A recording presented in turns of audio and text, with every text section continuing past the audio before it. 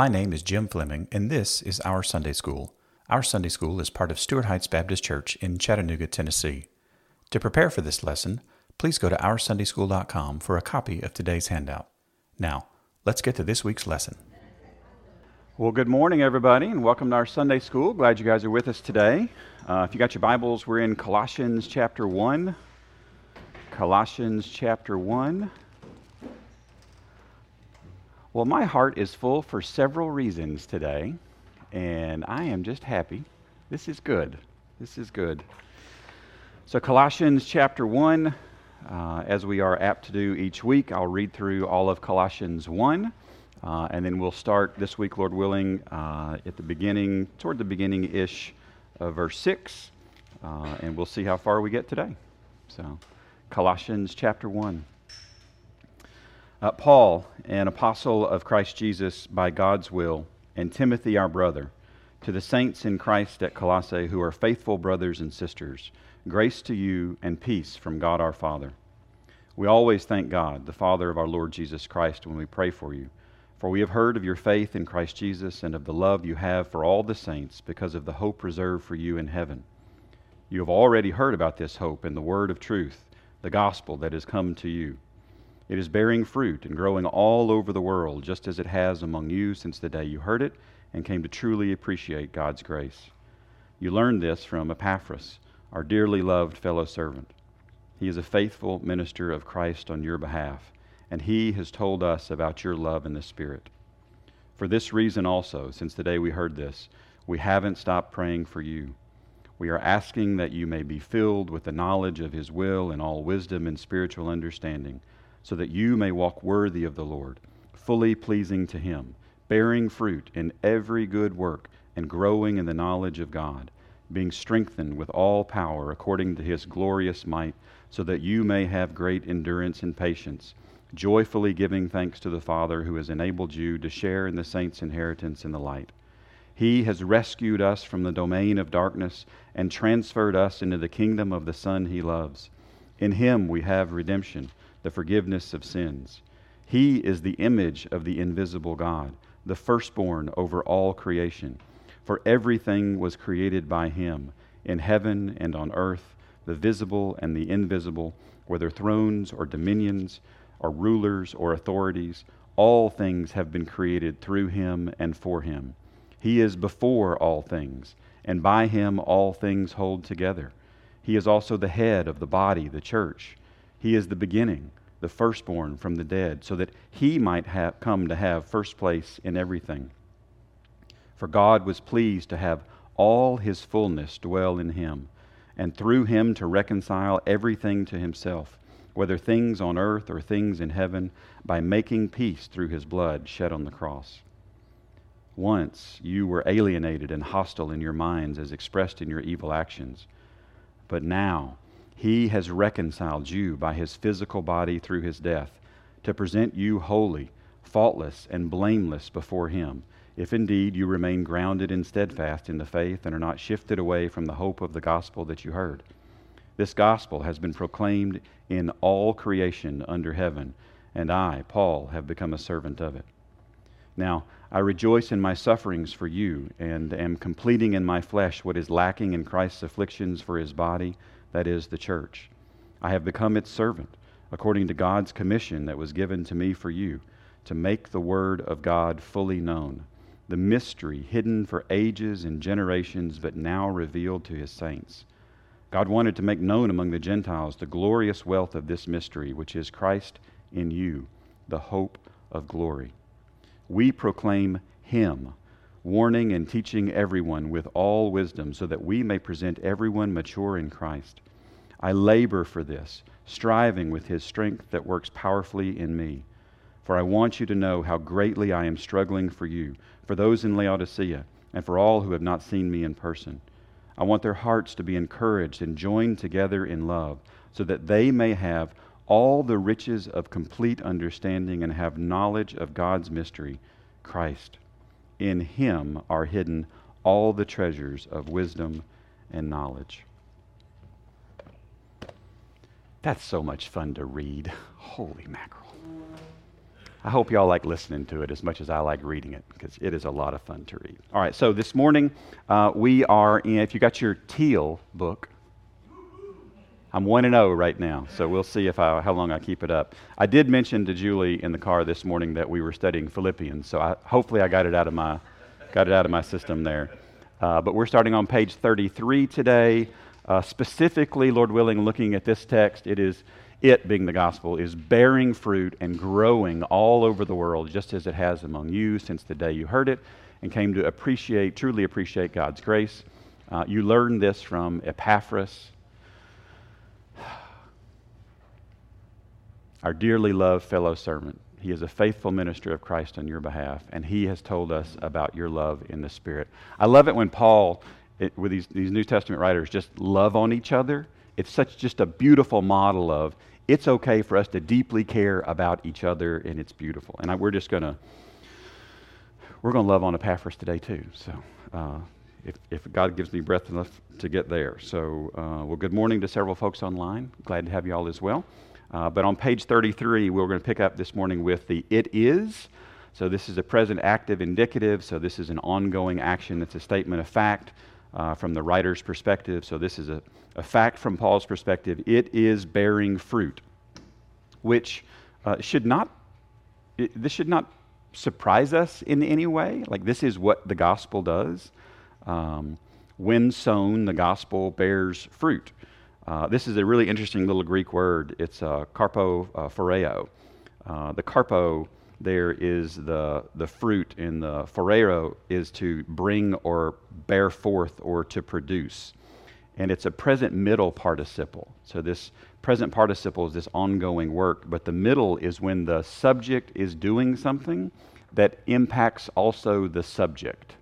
So if you think about the gospel is bearing fruit, the gospel is creating something that is also impacting the gospel in its spread and in the way that it is moving out. And I think this is really, really beautiful. So one of our applications here, I think you probably already got one on page 33, but one of our applications here is that the gospel bears fruit when sown. The gospel bears fruit when sown.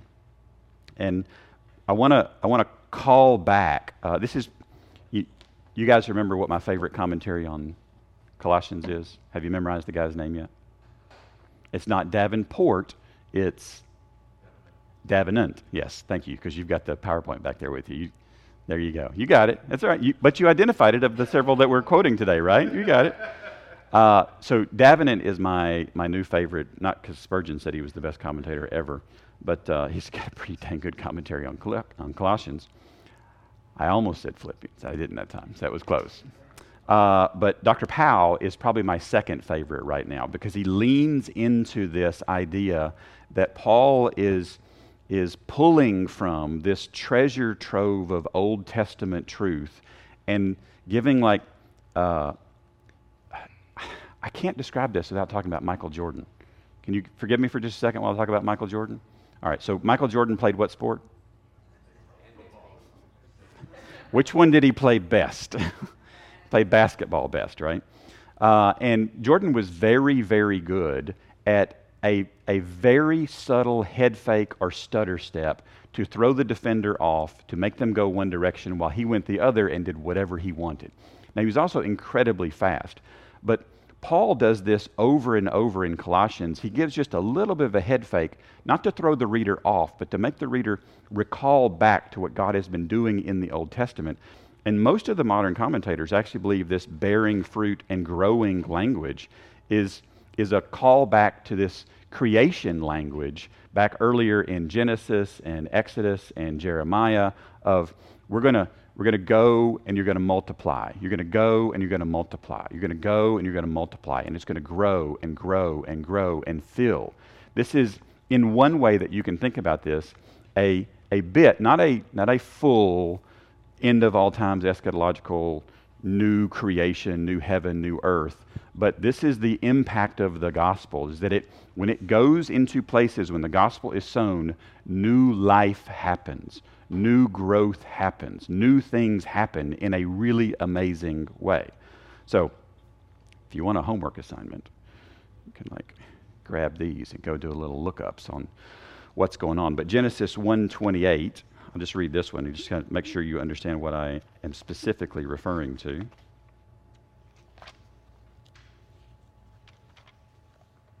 You wouldn't think Genesis chapter 1 was hard to find, but Genesis 1, start verse 26. Then God said, "Let us make man in our image, according to our likeness. They will rule the fish of the sea, the birds of the sky, the livestock, the whole earth, and the creatures that crawl on the earth." So God created man in his own image. He created him in the image of God. He created them male and female. God blessed them, and God said to them, "Be fruitful, multiply, fill the earth, and subdue it. Rule the fish of the sea, the birds of the sky, every creature that crawls on the earth." This is some folks look at this and see this is part of the fleshing out of the creation mandate of not only filling the earth with people, but filling the earth with God's word itself, which I think is a beautiful, beautiful conclusion to draw. So the only time this word is used in the New Testament, it's used several times by our Lord Jesus Christ when he's talking about the parable of the sower, this carpe phoreo. It's also used in Romans chapter 7, because, Paul doesn't talk about the gospel at all in Romans, right? There's no any implications from the gospel in Romans, right? That makes sense. And then the other two times are here in Colossians chapter 1, verse 6 and verse 10. So it's very, very tightly associated with sowing and gospel-oriented work. So the gospel bears fruit when sown, and a couple of personalizations for me here are sow the gospel, right? Sow the gospel. And then examine our lives for fruit. When I hold up the mirror of God's word and look into my life, do I see the fruit that the Spirit is creating, the result of what the gospel is doing? So it is bearing fruit. And then page 34 in the Teal book, and growing. Now, tell me about this verb. Tell me about this verb, growing. What do you see about this verb? What's the morphology of that verb? It's a present, so it's ongoing, right? It's a participle. It's fine. It's ongoing. But it's what? It's passive. What do you mean? What do you mean it's passive? I mean something else is happening that is causing growth to occur. So let me say it as clearly and succinctly as I can. I don't cause my growth. My growth is a work of God through the gospel by the Spirit that abounds so that I then want to go and sow the gospel and help others grow. But I am not causing my growth. Growth is a passive for the recipient, us. This is, I would argue, an expected outcome of the gospel. This is new life grows. Right? How terrible a good news would it be if it did not produce life? Like, here's news. I think it's great. You're going to stay dead, but okay. That's awful, right? We have a good message that produces life. So application here at the bottom of 34 is the gospel produces new life. And once again, I'm going to put the mirror of God's word up to my face here and say, does my life demonstrate new life? So my personalization is examine our lives for new life. Examine our lives for new life. And when we see it, what do you think we ought to do with each other? Rejoice. Yes, absolutely. We should thank God for that. We should tell each other, hey, this is really, really good news. I saw evidence of new life in your life. That is praiseworthy. Our God is working, and this is good. Paul illustrates for us what it looks like to tell each other and encourage each other in the gospel. And then we've got a little. It's awkward in English. I will say this, because if you put all of these in the English sentence sounds really, really wonky. So most modern translators begin to skip some of these kathos adverbs. It's the word after growing here. It means just as, or exactly as, or along this same way. And then all over the world. So it's not just growing, in Colossae. It's growing all over the world. So think about that for just a second. At that time, when Paul wrote those words, was it growing all over the world?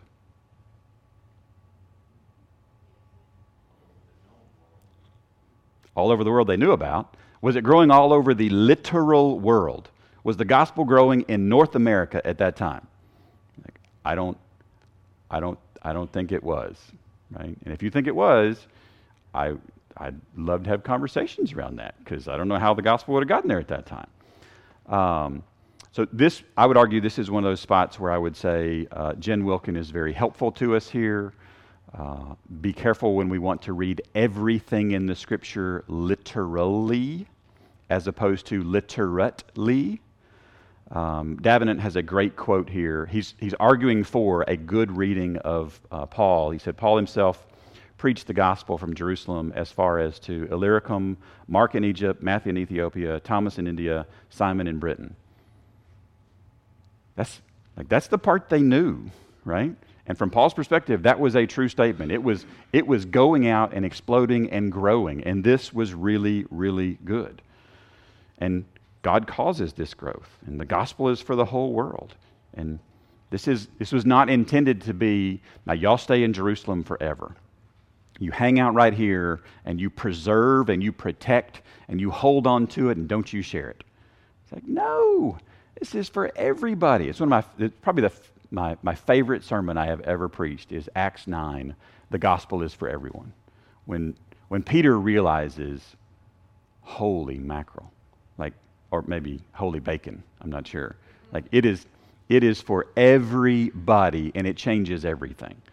And it's growing all over the world. This is beautiful. So then we get another, at the top of page 35 here, another kathos, or just as, or insomuch as it has among you.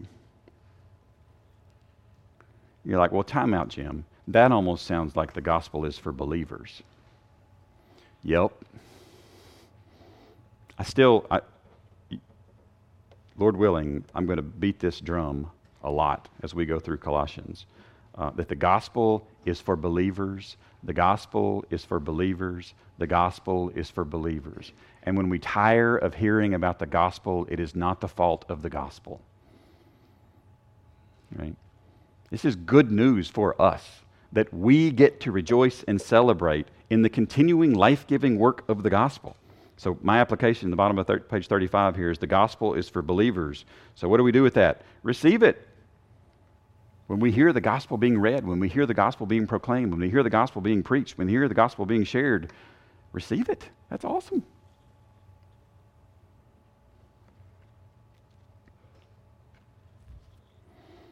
So just as it has among you since the day, page 36, you heard it and came to truly appreciate God's grace. Now, I'm a big fan. If you've listened to me talk for very long, you know that I'm a big fan of the order God says things in matters.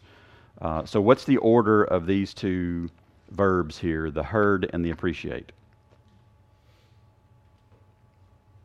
It looks like it's heard and then appreciate, right? Okay. That's exactly right. This is your group heard and truly appreciate. Now, I'm going to show you a mistake in the Teal book here. You ready? Look over on page 37.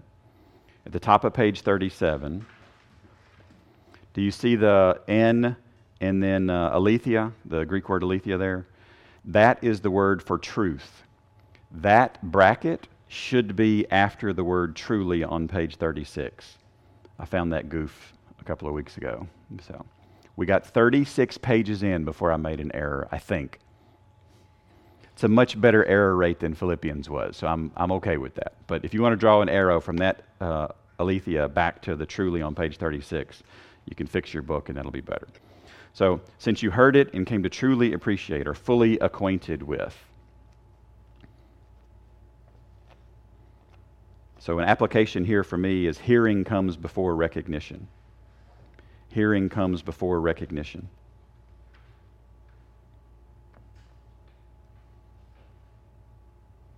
One of the crazy things in life is that we walk around thinking everybody believes what we believe, and thinking they believe the same way that we believe, and thinking that they came to the same conclusions that we come to using the same thought processes that we come to. And that is not the truth in any way, shape, or form. We have to hear it before we can truly appreciate it. Like Brian, I'm gonna botch the quote, but Brian has this beautiful statement that I think he borrowed from somebody else.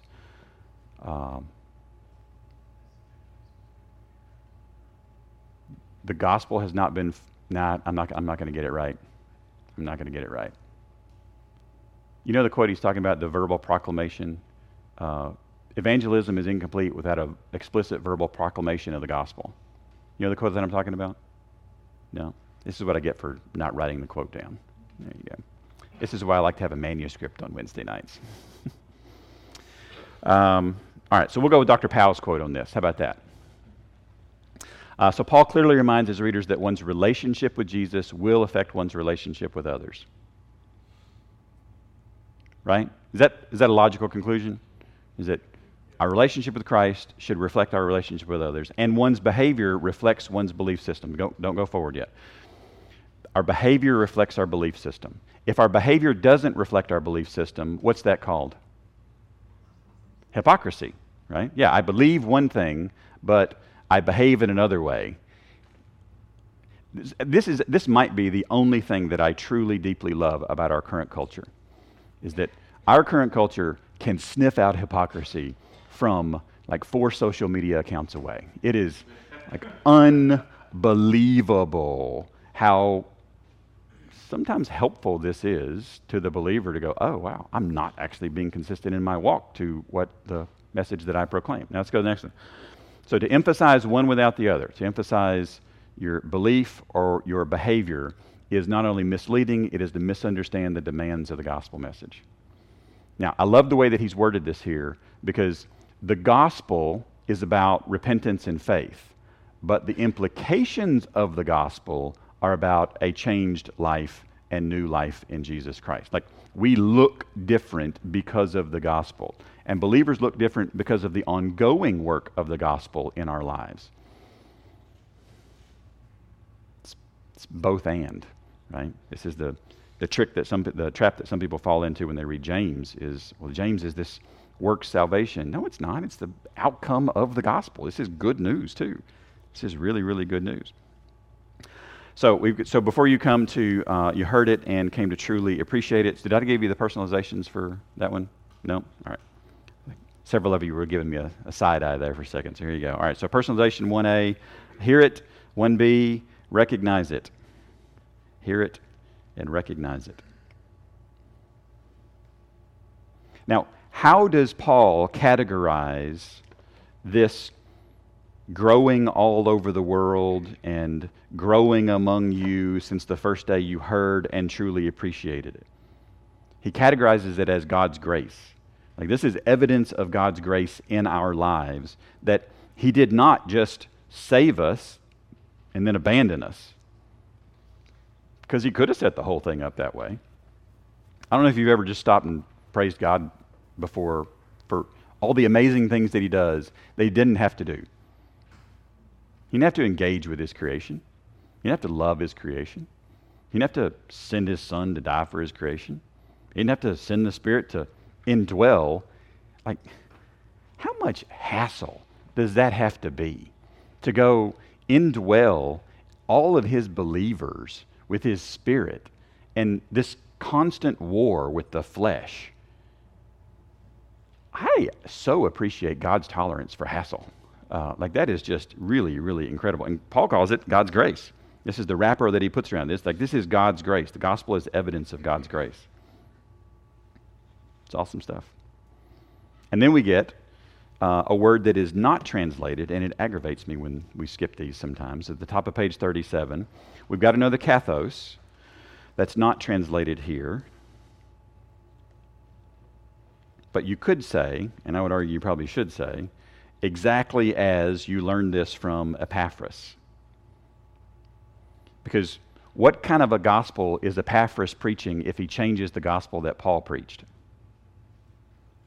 It's a different gospel. And a different gospel doesn't save. Like, what we are never, and this is one of the things I love about getting to talk about the Bible, is that there are tight constraints around, like, this is the message. Don't mess with the message. This is beautiful. This is wonderfully restrictive and helpful so that we can double down and boldly proclaim and know that we know that we know. I sound like a Baptist preacher now.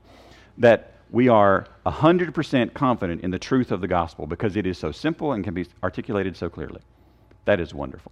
I am glad the gospel is simple. I am glad that Epaphras was able to explicitly and exactly communicate the gospel. So, my application here is the gospel should not be changed. So don't go messing with the gospel. Now, we can talk method, we can talk style, we can talk all sorts of different things. But the content of the gospel, that man is bad, God is good, Jesus bridged the gap, repentance and faith, like we don't have permission to change that. I was talking with a pagan friend of mine a couple of weeks ago at lunch, and she said, well, I don't like that message. I said, well, okay. I don't like that I get to call myself a sinner on a regular basis, but this is the reality, and I don't have permission to change the message. And she leaned back and she said, yeah, that'd be hypocritical, wouldn't it? Yes, it would. Yes, it would. It's like there's a glimmer of spark. I was like, yes, that's exactly right. Good. So then I tried to talk about Jesus as much as I could, and she didn't want to talk about Jesus, so we'll get back to that. It's okay. All right, so who did the Colossians learn this from? Epaphras. Can we say his name together? Epaphras. Just one more time. Epaphras. There you go. I don't want you to be scared of words with lots of P's and H's, because I used to go through Bibles real quick because I'd try to say it out loud and I'm spitting all over the place, and it's Epaphras. It's really okay. I mentioned last week what we think Epaphras' name is short for. Does anybody remember? Look at you guys listening. It wasn't even on a screen. That's fantastic. Yes, Epaphroditus.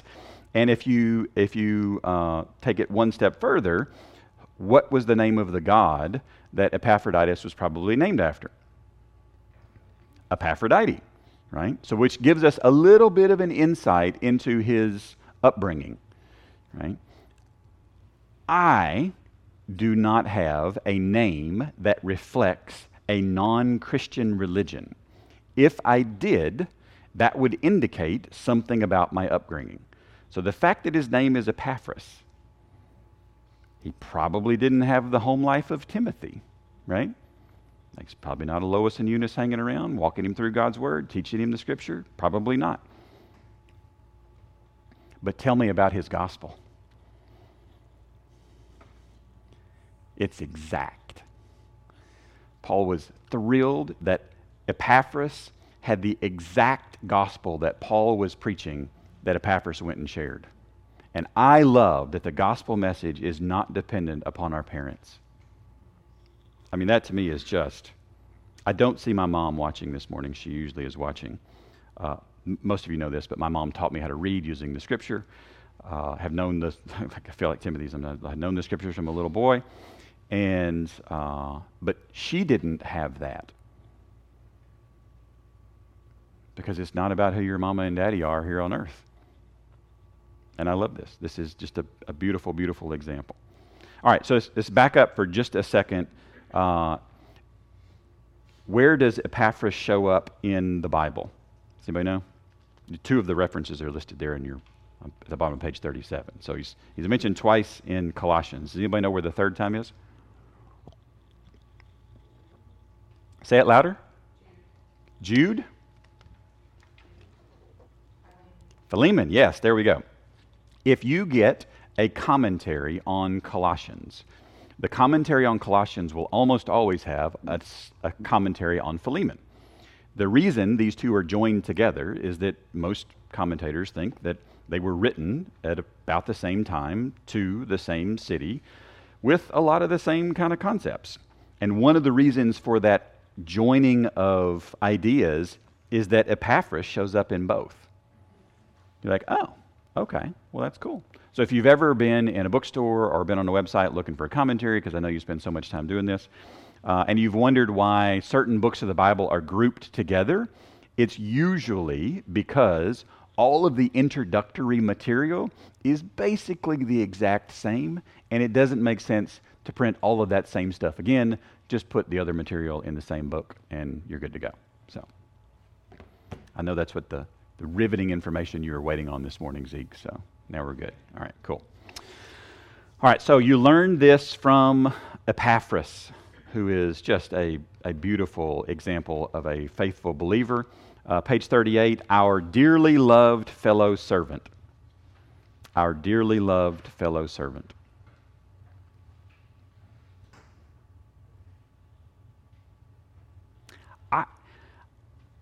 I don't know what other kind of accolades you're looking for in your life, but that's a pretty good one. Because I've been around people who I dearly loved who were terrible at getting things done. And I've been around people who were amazing at getting things done, and you could not tolerate them. Okay, and then there's a few people that I don't like and don't get anything done. You're like, good grief. I feel like McKinsey 4-quadrant thoughts here. But this guy is dearly loved and a fellow servant. So can we just not skip over the fact that that is a rare person indeed? I love that. So most people, I think myself included, believe that Epaphras was likely either an elder or the lead pastor of Colossians, because of the way that he is referenced here. At minimum, he had some significant role in the development of the church at Colossae. So I'm going to put him in the ministerial camp, not the least of which because Davenant has this beautiful quote on... I skipped like 3 quotes, sorry. Yeah, there we go. Just so y'all are aware, I will read, 200-300 pages a week getting ready for Sunday school, and I'll get 40 or 50 quotes that I think these are pretty good. And then you whittle and you whittle and you whittle and you whittle, and I'll put 8 or 10 in the PowerPoint, and then I end up skipping over 3 or 4 of those, and I drive Dave nuts, and he's so gracious, and he is a dearly loved fellow servant, so thank you for that. I appreciate it. But it contributes much to the promotion of religion. Now, he wrote this in the 1600s, which is why it sounds wonky, all right? So just give him a break. Contributes much to the promotion of religion that a people think honorably of their pastors and ministers. For the priests of God to begin to be despised, for if the priests of God begin to be despised, religion will soon be despised and the worship of God condemned. You ever been in a church or known about a church where the pastor didn't have a good reputation and wasn't loved? It is really hard to line up and support somebody you just don't think is legitimate or loves the Lord or is clear about the gospel. That's just tough. So a couple of applications here on page 38. Ministers should be loved. Ministers should be faithful. I'm assuming here that Paul is setting Epaphras up as an example here. So ministers should be loved. Ministers should be faithful. So love our pastors.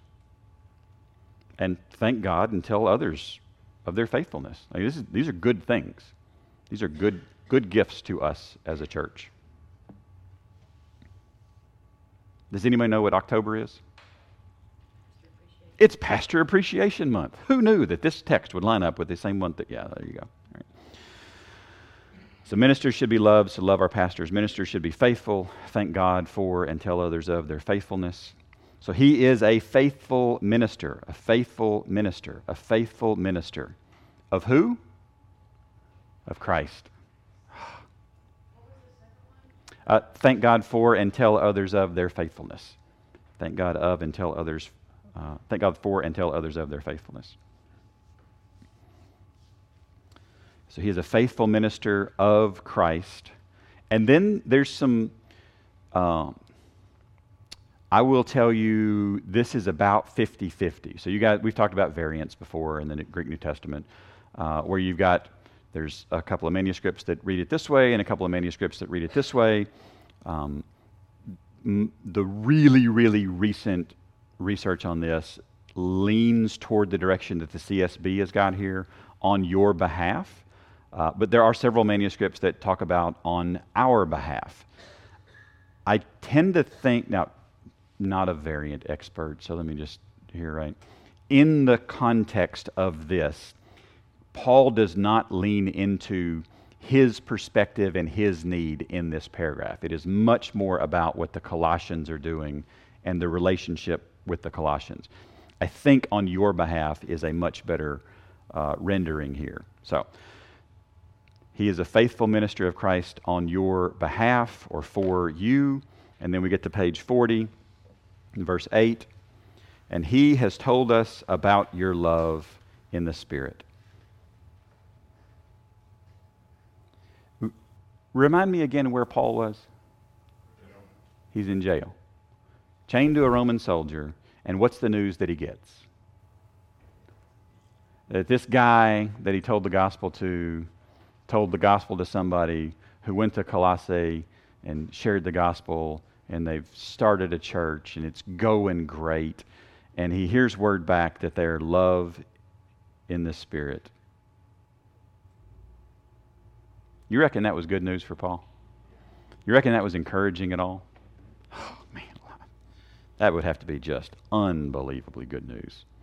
So this word Spirit on page 41,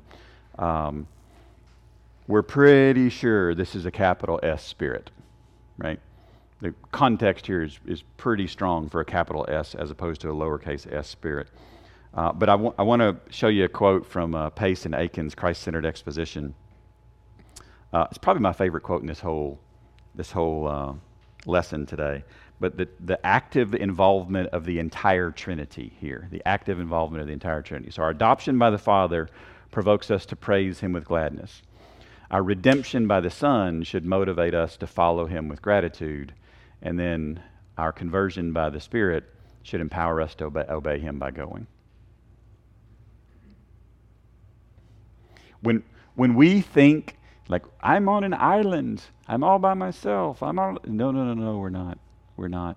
I promise you we're not. We're not alone. We're not alone here. We're not alone here. God's got both the horizontal and the vertical covered, and this is beautiful. So thank Him for it. The Trinity is actively involved in our salvation. And that's what I got today. That was a hard landing, but there we go. All right, guys, so thanks for coming today. We've got our weekly update on your table. So we've got prayer requests there. Please lean in, engage, pray. Can you go to the next couple of slides there, Dave? There we go. So any prayer requests you've got, write those down. Any that need to be corrected or updated, please write those down, correct and update them. After you have prayed, you are free to go and to worship the one who Paul, while chained to a Roman guard, could not stop talking about. And we still are talking about the same Lord Jesus Christ, and that is exciting. So let's go worship Him well today. Thanks, guys. Thanks for engaging. And don't forget to subscribe to our podcast, YouTube channel, and weekly email. You can subscribe to all three of those at OurSundaySchool.com. Grace and peace to you.